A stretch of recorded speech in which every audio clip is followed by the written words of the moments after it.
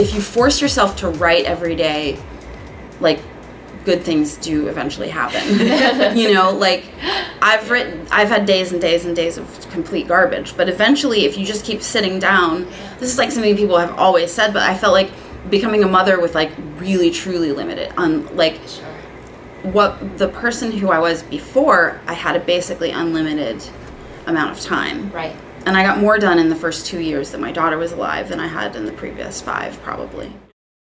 Welcome to the Lifelines podcast, brought to you by the Brooklyn Writers Project. I'm Marina Aris. And I'm Diane Fenner.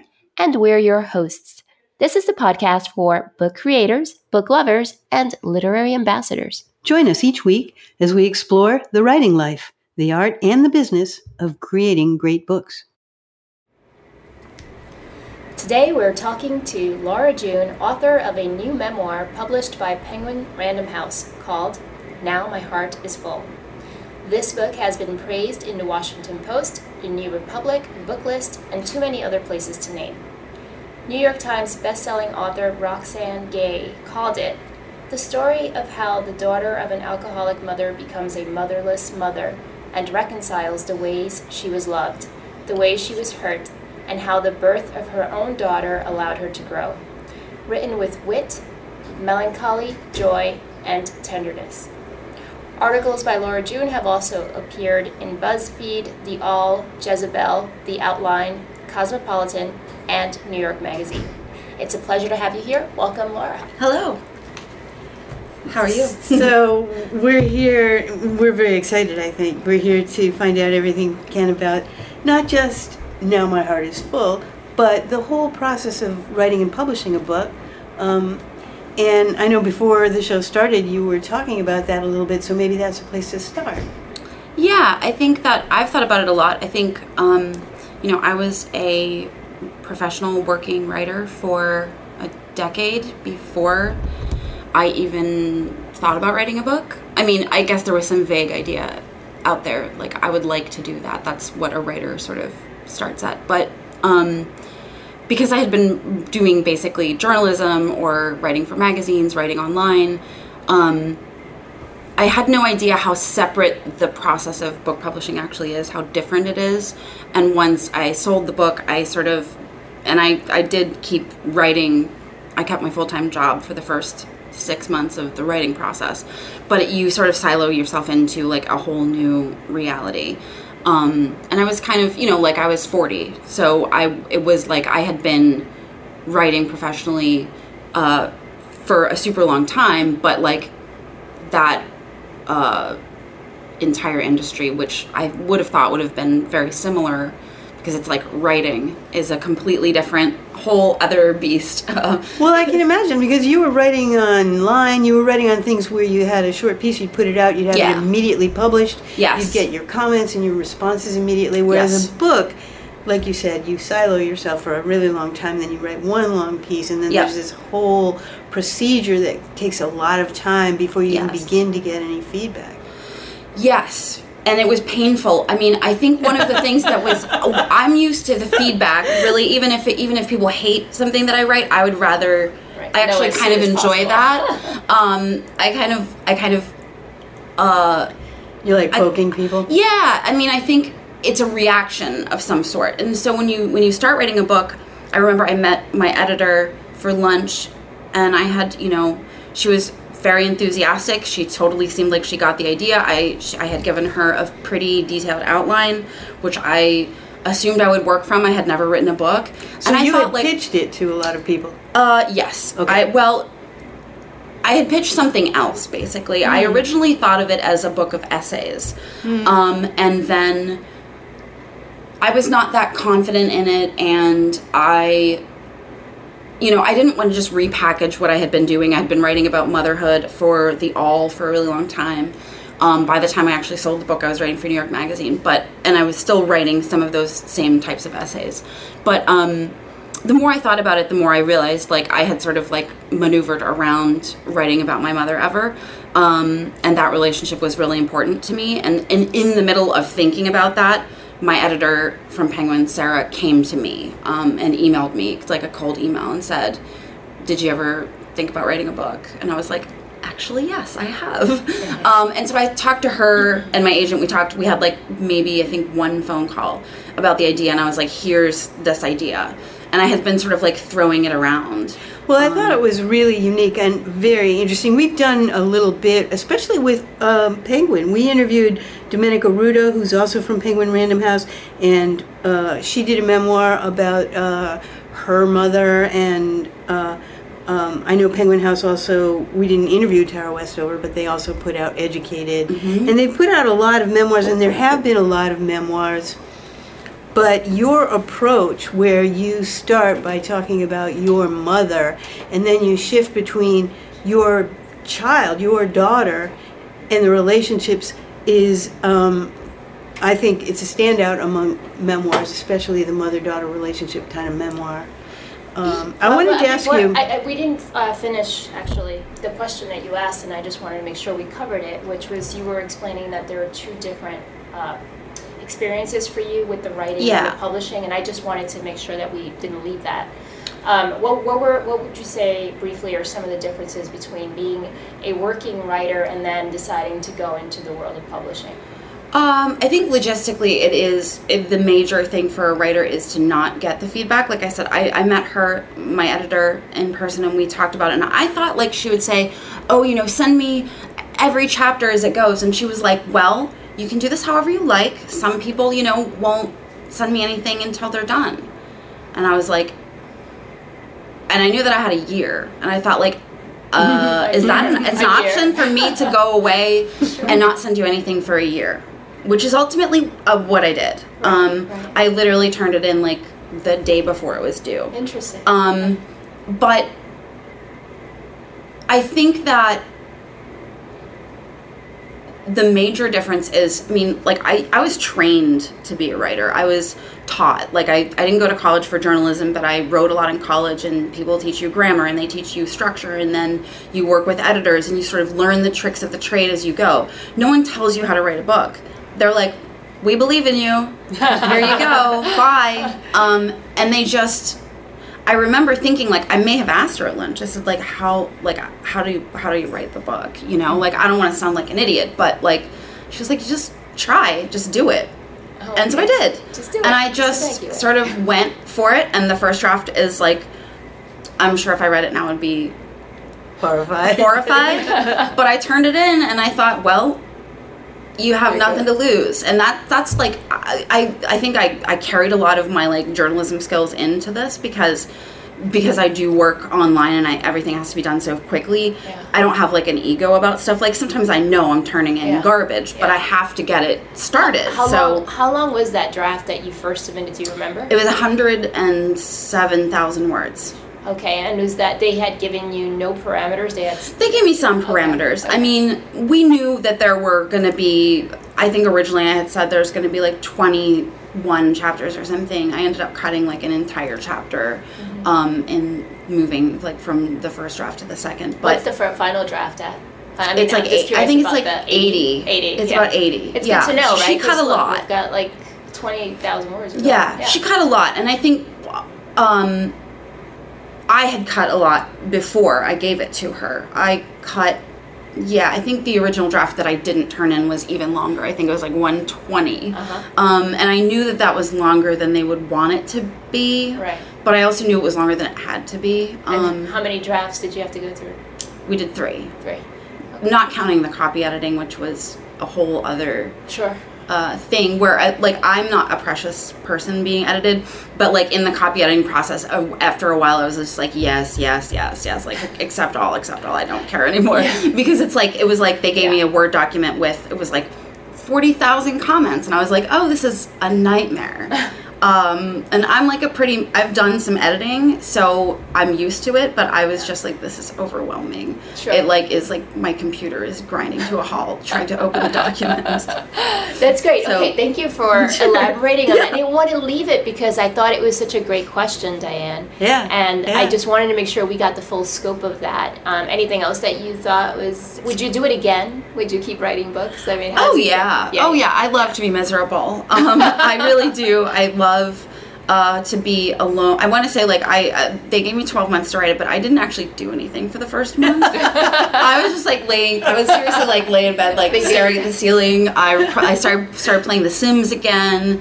And I told my agent, she was like, it's fine. She's like, I think everybody does this. You have to just sort of, like, avoid, you know, reality. And I had a toddler, and I had a job, and so it wasn't like I was, like, I was living my normal life, but I was not like, I wasn't immediately like, all right, now to the book. Right. But yeah, I'll definitely do it again. I'm already working again because I think I like learning and I like getting better, and I can already like go back and read it now and see how I could have written it better. And are you thinking more nonfiction? Do you want to delve into anything else? Definitely. Okay. I'm trying to write short stories now. I'm actually thinking about taking a class because I'm very bad at writing fiction, it turns out. But in my spare time, my very little spare time, I've been sort of playing around with short stories. I don't know how it is for you, but my 6-year-old, I know we both have children in about the same age group, and my 6-year-old yesterday pulled out a book that she loved, and she goes, she knows what I do. So I'm in publishing, you don't know that. I'm in indie publishing, which you don't know.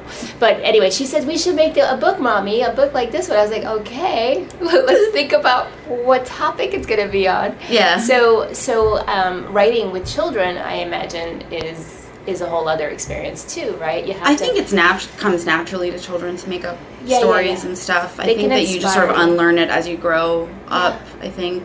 I remember I told my daughter, I said I had to leave to go do some event right when the book came out. I was like, she was like, oh, I told my teacher you wrote a book about me.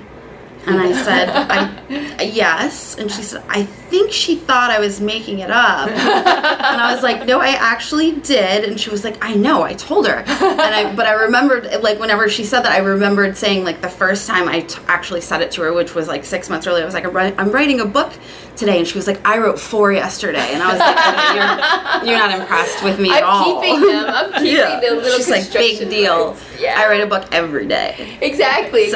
You get all these little... I went through them this weekend over the long weekend. I just piled them up. I even have a paper Mac version. Like my 6-year-old has made folded a paper in half and made a little apple on one side. Like, oh, there we go. Anyway, so isn't it lovely that you have this experience with your child and they don't fully get the concept, but they do inspire it. Or she thinks that like I'm so important that of course like I could have a TV show or you know like it's not like she doesn't understand like celebrity or fame or anything. Right. She thinks like I'm so important. Like of course I could just do whatever I want. Yeah. Well, you did narrate the audiobook, and that was surprising because a lot of people get professional narrators. Yes. Did you have any training for that? No, I did not, and I also turned it down originally on the advice of another writer that I know. She was like, it's really hard. It's like grueling and kind of. It's just like not worth the effort. Now they pay you to do it. Which is weird because I'm like, well, this is mine and you already paid me, but I only own the copyright of the words. I don't own the recording. They own the recording, so they have to pay me. Right. And so I did not do it for money. What happened was as I was moving closer to the process, I didn't know this either. You don't record the audiobook until like 3 months before the book comes out. So it's like it might have even been later. I think I recorded it in the end of May or the beginning of June. So and the book came out in the end of July.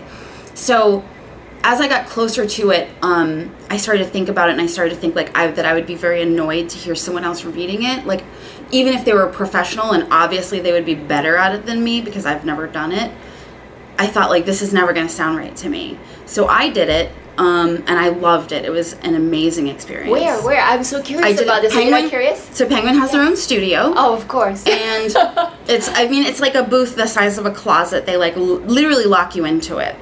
And I remember thinking like, what if there's a fire drill or whatever? And you sit in this tiny booth reading off of an iPad, basically in the dark. I found it to be like, it's meditative. It's sound deadened. So it's like, you can't hear anything. And there's just 2 people sitting out there with me. Like the producer who is wonderful. And you just kind of forget that they're there. And I just found it to be, I hadn't read it in a while. And so I kept finding like problems. It was too late to fix anything. But I also like kind of got a new appreciation for the book too. I think in that process, I like sort of figured out like where the flaws were and where the strengths were. Great. And I found it to be really educational, and I think that, like, I will always read my book aloud now. Oh, well, I have an idea. Why don't we get right into the book? And I pulled out some excerpts, and I think we can talk about the book and maybe have you read. Oh, sure. Just so that we explain, it's about motherhood, but it's, as Marina said in the introduction, you coming to motherhood motherless and finding that your daughter repaired bonds. But it's much deeper than that. And what I thought was especially brilliant was the opening where your mother helped you get an abortion. Yes. And then you moved on from, and that was in high school. Yeah. And you moved on to, becoming a mother yourself in adulthood. And then you talk about some other things. But if you could read, so people get a sense, that's just to set the stage. And there's a short quote and then a little bit of a longer quote about the abortion. Sure. Which was kind of a real punch in the face way to start a book about motherhood. Yes, actually, I just want to say that I did not tell my dad about it. I just let him read the book, and I thought, I felt really bad because it was kind of like he was so proud of me for writing a book, and it's like, boom, abortion. Sorry, Dad. But he took it like a champ. The story of Zelda's birth is the most important one I have to tell. But first, before I tell you about how I decided to have a baby, I want to tell you about when I decided not to. My mother took me to have an abortion on Mother's Day in May of 1995. I was a senior in high school. What I don't feel in any part of me is regret about the abortion, and I like to think, though I can't and won't ever know, that my mother knew then what is so obvious to me now. That the best decision I ever made was made possible only by that one act of quiet, secret selflessness on her part. She wouldn't win any Mother of the Year awards for doing it. She wouldn't be admired by her other friends who were mothers or by her family. That's why she didn't tell anyone she was doing it. But she did it just the same, I assume because she knew what it would be worth to me then and always. My mother, who was only a few years older than I am now when she made that choice, never met her granddaughter or her son-in-law. She never knew me as a married woman or as a mother, and really, she barely knew me as an adult. And though much in my life has changed in the decade since she died, nothing has changed as much as my relationship with her. I think that's really a hell of an opening. Thank and you. What's especially interesting is how your relationship with her changed even after she was no longer on the scene. Yeah.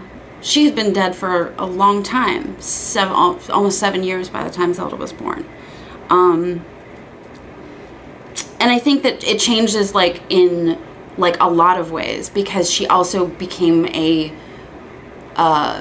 grandparent. It didn't occur to me until my daughter was born, just because she's dead doesn't mean she's not her grandmother.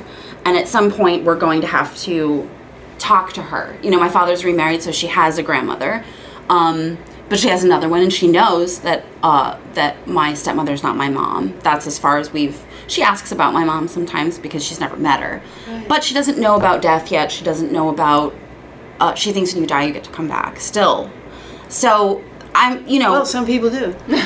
Right. And she's a vegetarian, so she doesn't even it's the world is very nonviolent to her still. And so she's, once all of that starts to sort of unravel in her mind, and I can see it sort of on the cusp of that, I started to think about how what kind of story I would tell her about my mother, and that was really the whole prospect of the book. I thought that the process of having my daughter had sort of begun to give me a new appreciation for my mother. I had already forgiven her and sort of gotten over losing her, but I think what I was surprised by was that it made me feel a lot more close to her. Right. And it made me sort of reassess a lot of her life, right. What I could sort of piece together about it, Well, which I think a lot of people are going to relate to, and it is kind of commonly understood that there's a period of time where a mother and a daughter have high conflict, and then yes. once a daughter becomes a mother, right? That's kind of a yeah. trope. like, oh, wait till you have kids, then you'll be coming back to me to say you understand. Yeah. So. And we had that teenage stuff, but it was also like much more weighed down by the fact that my mother was an alcoholic, like a very bad one, you know, and couldn't be counted on. And she wasn't physically abusive. She wasn't even really emotionally abusive. She was just neglectful the way that addicts can be. And so that sort of, I think, made those regular teenage problems much worse. Right. Because you're like slightly more off the rails than a normal mother-daughter relationship. Yeah, it really heightens the contrast. Yeah. Turns up the volume on the standard relationship. She burned down the house at one point, right? Yes, she did. Yes. Kind of. She burned down the house. Wow. You know, she... you know, she wouldn't show up. And that started when I was pretty young. So she wouldn't, you know, be there to pick you up. But I think that, like... But she was also, like, a really lovely person. And who a lot of people I've heard from, like, I did an event in Pittsburgh, which is where I'm from. And, like, a lot of my friends' mothers came. And they were like, I loved your mother so much. And I really had no idea how you guys were all struggling this way. Yeah. That's a very normal alcoholic thing. You wouldn't tell anyone. Right. I didn't tell my friends until I was a teenager, and they definitely knew. But you just sort of didn't talk about it. I think a book like this finds readers who are so happy to hear that somebody else went through what they went through, because so many people in these circumstances hold it so close to the chest that it means even more when you find somebody who can talk about it and gives you permission to think that other people have gone through what you've gone through. Yes, I get a lot of emails from children of alcoholics and addicts, and I think that it does like a very particular type of damage to a child. It's a really like sort of unexplored trauma, because I think it's not really illegal to be a drunk and a parent. And my mother did a pretty good job a lot of the time. All of her kids are alive. You know, we're all sort of like moderately functional adults. She did a pretty good job. At the same time, it can be like a really long period, like it's sustained trauma that just is like, there's no end to it. The person's life is just, they're either going to recover or they're not. And when they don't, and you're a child, you have no, you know, it's like any other form of sort of abuse that children undergo. You don't have agency. You can't control it. So and it's heartbreaking. And it's it's horrible, especially when it's your mother and you really are fond of her. Right. You know what I mean? Like, my mother was great when she was sober, and when she was drunk, she could be really awful. And so it was like living with two different people. Yeah. And you know, the role switch where you feel like you take care of them. Yes. Yeah, like I still feel that way to my younger brothers. I still feel motherly towards them, because they would come to me if they needed things, because a lot of the time my mother was not available. So I think what I get 1,000-word emails from people telling me about their lives and their stories, and that's really meaningful to me, because part of the reason I wrote the book was I realized that I could not control if my daughter had the same problem, because so many people in my family do, but that the one thing I could do was not make her feel ashamed of the fact that my mother was an alcoholic the way that I felt it, because I don't feel ashamed of it now. I feel sort of proud of her sort of persevering as long as she did, even though I'm still kind of, you know, pissed off at her. But I think that you can break a cycle that way by not being ashamed. I think that that addiction can be a lot easier to deal with if people don't also feel like they're not able to ask for help. Well, and I think from your own point of view, you're relieved of a burden once you learn how to love someone who's damaged you and hurt you. Yeah.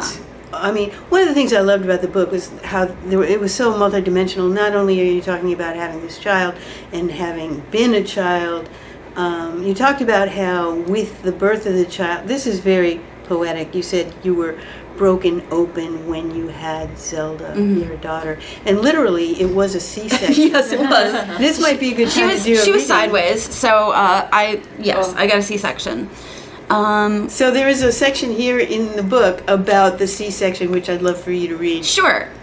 when people ask if I was disappointed by my birth experience, I want to tell them to fuck off. I want to scream at them and tell them that they're terrible people who don't know anything, that they're one step away from vaccine deniers. Instead, I just say, no, were you? Yeah, I mean, I think I don't have a lot of like political motherhood opinions. There are a lot of political landscapes in motherhood, especially as it relates to sort of healthcare and all that stuff. But I obviously support all of those things. But I think that the one thing that the first experience I had was encountering people who seemed to view having a C-section as like a sort of like unfortunate thing. And I was kind of like, what the heck are these people talking about? And then I sort of got into the literature of it and realized that, there's this sort of, it's like part of the natural birth movement, which is great. I feel like I had a doula. I did. I hired a doula. And you had a child. I thought I was gonna have like no drugs. This is gonna be cool because I have a really high tolerance for pain, and like it just didn't work out that way. And I didn't care. And honestly, it was an easy C-section. I mean, I had preeclampsia, so I was like, I gained like 100 pounds when I was pregnant, and she was sideways, and it was really painful. And when my doctor was like, we're just gonna have her tomorrow, I was like, thank God. And it happened in 15 minutes, and I was like, oh, I feel so much better. And I remember the nurses were like, you don't have to be walking around. I was like, no, I would like to. I feel great. Like, this is but emotionally, it was everything that everyone says about giving birth. It's like a, people say it for a reason because it's true. Everything emotionally changes for you. Right. And your old life just sort of is deleted and paved over. And it takes a while to get back to even thinking about the person that you were. It took me months to like start reading again and yes, that's true. Looking at the clock. Like I just, and that's sort of the space where I started to think about my mom, and I started to think about writing about myself, which I had never done before. And like I said, I've been writing for a long time, and I'm a very private person. It would never have occurred to me to write about my own life. And a lot was revealed. And you sort of, and then I was like, well, here we go. And you braided those three strands in a way that was just shed so much light on it. I don't know if you want to read maybe just one more paragraph. Sure. Because we are kind of taking the arc of the narrative in order this way. Yes, this is about sort of the first adult mother friend that I made, and when I told her about my mom. It was simple for me in some ways to tell Kim about my mother. The rawness of my birth experience backed me up, cut me open, but it also made everything that had happened before seem pale and incapable of hurting me. I saw, as I told Kim what I had to tell her, that in a lot of ways I couldn't be hurt by it anymore. And is that true that there was that much of a pivot from being... Yeah. Wow. I think that what happened was I went into motherhood thinking I'm going to be awesome at this, the way I think about everything, which is not confidence so much as like I can learn, you know what I mean? Like if I'm not like athletic, but like I can work at something. Do you know what I mean? Like I that's how I approach writing. That's how I approach everything. It's not like I don't have like a talent or an art. I practice. You just know you're going to be able to do it. And so I thought like I'll read a bunch of books and I'm going to practice and I can do this. Like anyone can do it. And so I can do a good job. And it was actually really hard. And I felt confused a lot. I felt like my baby was going to die all the time. I was afraid of her. I was afraid of dropping her. I was afraid of hurting her. And so in that space, I like went out to the park and like met like a bunch of new mothers, which is something I would never have thought I would do. Like I'm going to try to make friends because I'm so sad. And like when I met my friend Kim, we had a lot in common, and she was cool and into the same music as me. And I just started like talking to her about my life in a way that it was like talking to a complete stranger. Right. And that is sort of a bridge to me writing about myself in the book. I mean, it's very much the same delivery of what I was going through at that time. And I think that the book is like sort of a product of that. It's like sort of like the second baby. Right. You know, it was only through that happening to me was I able to even consider writing about myself or talking about myself. Well, you actually said that becoming a mother made you a better writer. You didn't just say it made you able to write about yourself. and about personal things, it said you were a better writer. Yes. Is that because you were more candid about things that you had held Yes, private? I think I'm more honest. It made me a better daughter. It made me a better daughter-in-law because I took less shit, and I really, seriously, I just don't have time for it. I'm like, I'm not going to argue about this stuff. That happened very suddenly.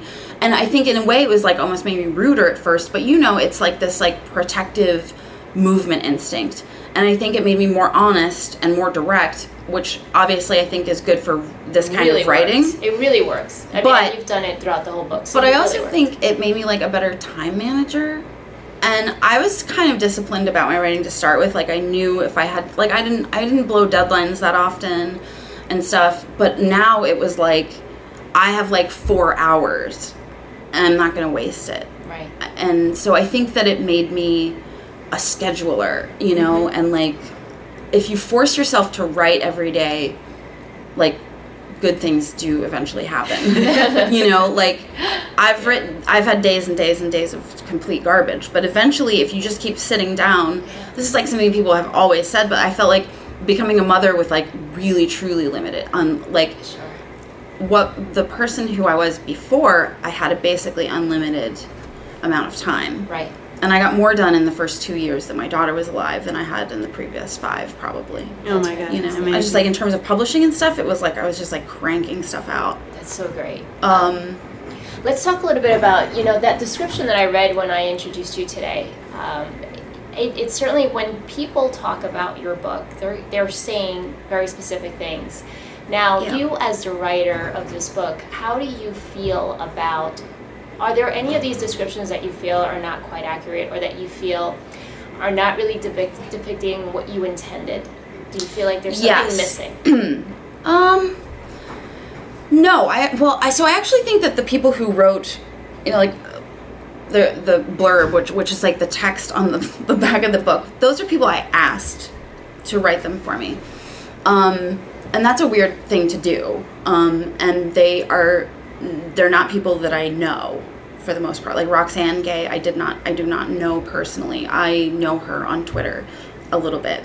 And I asked her thinking like, there's no way she'll say yes to this, but I'm going to ask. And she answered my email, and some writers are real people and respond. All writers are real people. They are, like, she's like very, very popular and very successful, and there's literally no reason that she would have to answer an email to me. Right. But she is like the kind of person who responds to people. Right. And so when she said, yeah, sure, I'll take a look, like I had no control over what she sent back to me. Right. And when I read it, I felt like, oh, okay, so the book's still not coming out for 6 months, but she got it. She took away the right things.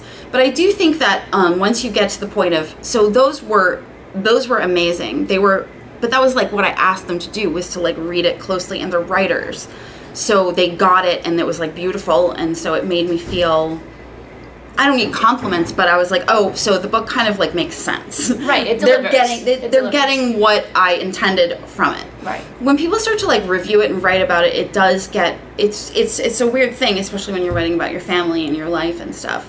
But for the most part, I mean, there have been a couple of Goodreads reviews where people said it was like, oh, she's like very self-indulgent. And I thought like, well, there's like the two most self-indulgent things you can do in the world are have a baby, like literally reproduce yourself and write. So fair enough, it is self-indulgent. Yes, a memoir is literally writing a book about yourself. It's the most selfish thing you can do in writing. Well, I don't know, I would argue with you. I think it's selfless because look at all the emails you get, right? I feel like I was doing a service for my daughter. I feel like that was sort of the reason I wrote it, was I thought she should know this. And I've been like keeping a diary since I was like 8, and they're like in boxes in my garage.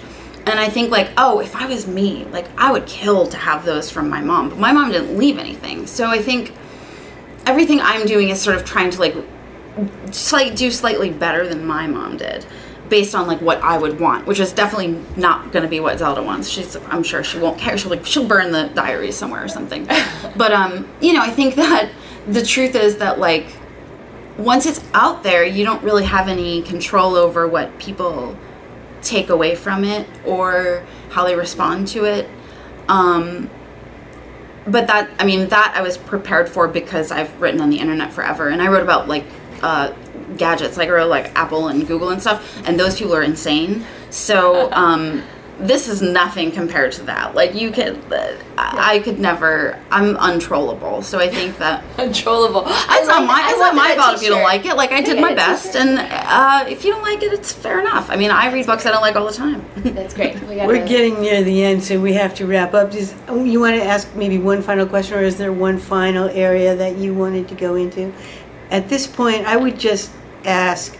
So now you're back to writing articles. Are you still writing for The Cut, for The Atlantic? No. I mean, I'm freelance, so I'm writing for I've written for The Cut, I've written for The Outline, I've written, and I'm also sort of working on a proposal for my next project. And so, as you look forward, do you think you'll be writing more books in this vein or a different vein? The one that I'm trying to put together now is it's a yes and a no. It is a story that will be partly about me, but it is partly about another person, nonfiction, a girl who died in the town where I grew up. And I've gotten to know her family a little bit, and so it's going to be about her too. But also about my sort of coming to know them as people sort of like 25 years after she died. And she's not a person I knew, so. Well, where can people find you on the web? Go ahead. Should we just look under laurajune.com? No. laurajune.com is expensive. I cannot afford it. The easiest place to find me is on Twitter, which is Laura_June. Wonderful. Okay, so last thing, we usually ask our guests to pretend they're at a conference talking to first-time writers. However, I do want to put a twist on this. Okay. Because we're all mothers in this room. Yeah. And because I do think that there are writers who are also parents. Yes. So why don't we talk to them today? Why don't we, considering that's how you're living your life now, you have your child, which is obviously a very important part of your life. Tell us a little bit, some tips, ideas, strategies for how do you manage being a parent and a writer? I mean, I think, obviously it depends on the age of your child. At first, I didn't manage it. So I think that once my daughter started going to preschool, it gave me some more time. And like I said, I had a full-time job. I was also writing. But, that was, my work writing. And then there was, my writing where I was, like I said, I'll play around with short stories or whatever. And I've been, like I said, I mostly wrote after she went to bed. So what's the day in life then? What's it like for you now? Oh, I get up at 7:30. She sleeps really well. So I get up at 7:30, I feed her, I pack her lunch, I take her to school, I come home, I work. I normally stop for lunch a little bit, and then... Wait, go back for a second, because when you say I work, I want to hear a little bit about the work. So when you sit down to write, you're a trained writer, we get that. Yeah. So is it, do you have to flow into this, or you just get on because now you don't waste much time? I do. I have to browse, maybe shop for a minute, look at Twitter, talk to my friends, sort of get a handle on the screen. And I'm pretty good at multitasking, so I do a little bit of that throughout the day. I don't have to shut my internet off to write. But normally once I start writing, I'll go for an hour at a time. I like to pace, so I get up and I walk. And I also write longhand if I'm having a hard time. The first chapter of my book was written longhand. That's a great idea. Longhand, because I wrote it in order, and I struggled with it, and I had parts of it that I really liked. It had a prologue, and I thought, this is horrible, and so I just sat down and wrote it, and it's actually pretty close to what ended up. I find that my hand works at the exact right speed of my brain, and typing just doesn't have that. Okay. So what would you say are some brief things? You said earlier in the interview you are very cognizant of the time you have and you don't waste it. Yeah. Obviously when you're the older your child is, that sounds like a great thing. Yeah, it gets easier. It gets easier. She can tolerate me reading a book in front of her now, or if she has the day off and I have to she was off on Columbus Day, and I'm I have to answer emails, right? A big part of my job is answering emails and reaching out to people and trying to find a story to write about. And so it really depends on the kind of project I'm in. But if I'm just I can the book, it was I don't have to research anything. I just have to write it. That I just go and go and go, and I don't edit I didn't edit anything as I was going except for the opening, because I just couldn't resist. Yeah. And if you write in the evenings after she goes down, how long do you write? Normally about an hour. An hour. My husband gets home like later than me, so later than, like, she goes to bed at 8. I'll normally work like till 9 or 9:15 sometimes, and then I'll stop. Great, that sounds great. Okay, so everybody, we know where to get the book. Now My Heart is Full. Thank you so much for being on the show. Thank you. Thank you. And we can't wait till your next book, so maybe we'll have you back. Thanks. That's all for today. Thank you for listening. If you liked today's episode, please leave us a review. It'll help us keep bringing you great content.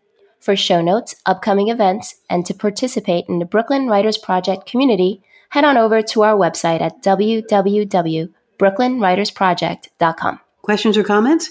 Send them to contact@lifelinespodcast.com. We'd love to hear from you. Lifelines, the Books podcast, has been brought to you by the Brooklyn Writers Project.